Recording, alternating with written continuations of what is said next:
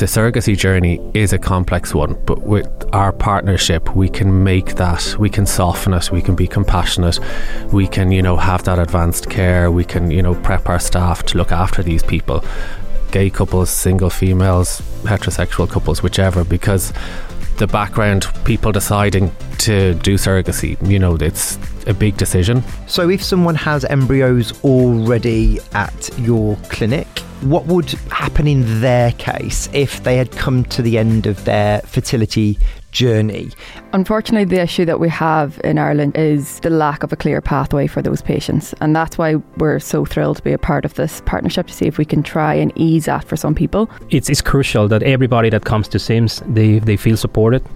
They feel that they can do all the investigations that they require for doing treatment, for going abroad, for doing whatever the journey they are willing to take, or the path that they want to take. It's important for us that all the patients, they are feeling that they are looked after. What we've tried to do with My Surrogacy Journey is create an environment where it's all tailor-made for them. They can just walk through, get access to what they need to do, and then be guided through each particular milestone. This episode is proudly supported by SIMS IVF in Ireland. SIMS IVF, with over 2 decades of experience, they are the leading name in fertility treatments in Ireland, dedicated to bringing hope and happiness to many couples and individuals. They understand that each journey is unique, and that's why at SIMS IVF they offer personalised care tailored to your needs.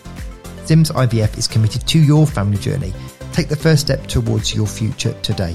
Visit their website at sims.ie to learn more about their services and success stories. My Surrogacy Journey, available wherever you get your podcasts.